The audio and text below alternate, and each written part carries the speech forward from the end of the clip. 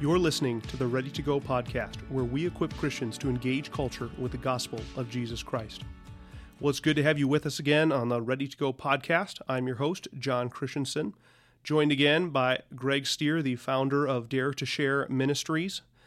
And we are going to be talking today about how to have a gospel conversation in a winsome and natural way. But Greg, before we dive into that, you and I were talking a little bit about Dare to Share Live that's coming up. Would you share a little bit about what that is, when it is, and tell the listeners a little bit about it?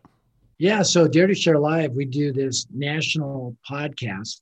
National simulcast. I'm on a podcast right now. I'm on a national podcast, but I'm talking about a national simulcast. So Dare to Share Live is this one-day event where teenagers from coast to coast are simultaneously inspired and equipped to share the gospel. So it's 7 hours on a Saturday, November 13th. Teenagers will get gospel urgency, they'll get gospel fluency, and they'll get a gospel strategy. We actually go out for 2.5 hours during that time to actually pray, care, and share the gospel out loud with words. I always have to say, share the gospel out loud with words because of a quote that was attributed to St. Francis of Assisi: preach the gospel, if necessary, use words.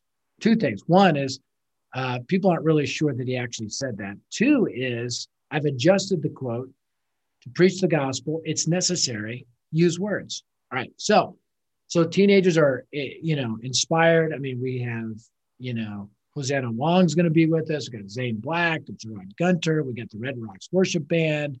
We got all this exciting stuff, but teenagers will be equipped and inspired and mobilized to share the gospel. Here's the deal. It's free of charge. Any mom or dad listening, any coach, any youth leader can sign up. There's only three requirements. You have to have internet, right? You have to have adult leaders there, and you have to be willing to do the outreach. This is not a watch party. This is a do party. So you can make it a big deal and bring multiple churches together. You can do it as a mom and a dad with your teenagers and their friends. You can do it as a coach with your FCA group.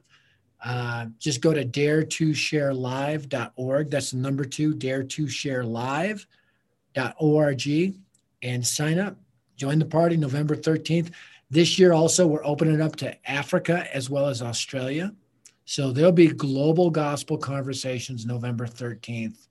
And we're praying for hundreds, if not thousands, of sites where we can mobilize a generation for the gospel. November 13th, daretosharelive.org. I really like, too, how accessible it is. And I hope that God really uses that then to mobilize this next generation to share their faith for the cause of Christ. I want to just ask you a little bit about some of the equipping that you'll do there, a little bit of a sneak peek. You kind of talk through a number of things, ask, admire, admit. You talk about the takeoff and touchdown of gospel conversations. How do you really help Christians engage in gospel conversations in a winsome and natural way? So, yeah, we really train teenagers to have gospel conversations, and that's the key. I think it's so easy just to make this a presentation, but you really want to talk to people, not through people, just share at them. You want to engage with them. And so we use 3 key words to help train teenagers how to have these gospel conversations: ask, admire, admit. So ask a ton of questions, get to know somebody, find out, where they're at spiritually. Maybe, do you go to church anywhere, or have you ever thought about God, or what's your spiritual background? And then just listen, well, I'm a Muslim. Well, tell me more about that. So you ask and you admire what you can. You're like, well, what can you admire about somebody with a Muslim background? Well, I found most Muslims are super committed to prayer. Pray 5 times a day toward Mecca. I was actually in a Starbucks one time in Minneapolis, and a Muslim man was in Starbucks, and at the appointed time, he put his prayer mat down in Starbucks and prayed toward Mecca. That's how committed to prayer Muslims are. So you can admire, Mormons, generally committed to family, committed to mission, They usually have excellent cardio because they're always riding their bikes. You talk to a Satanist, well, you can admire the fact that they believe in, a spiritual, supernatural realm. You talk to an atheist, most atheists I know have kind of, a passion for science and knowledge, and you can admire that. And you're like, well, that doesn't feel right. It feels like we should just get right into the debate. Well, that's not what Paul did in Acts 17 with the men of the Areopagus. He talked to the Stoic and Epicurean philosophers, and they were a pagan society. And the first thing he does is, I see you're very religious people. See all these altars everywhere. I saw one altar to an unknown God, and that unknown God I'd like to make known to you today. So he admired what he could about their belief system. He could have just gone off like, you a bunch of pagans, you worship all these gods, there's only one true and living God. But he found common ground first, right? And then admit the reason you're a Christian is you're so sinful you needed Jesus to save you. Paul calls himself in 1 Timothy 1:15 the chief of sinners. And so I think we can call ourselves the chiefs of sinners as well, right? We all mess up, and we desperately needed Jesus to save us. And that's when we share our rescue story, that how Jesus saved us from sin and from ourselves. And so ask, admire, admit is a simple way to begin that gospel conversation. I used it the other day. I was walking down the street doing a prayer walk 3 days ago. I saw a guy smoking a cigarette. I'm in Colorado, so I have to define what he was smoking. It was a cigarette.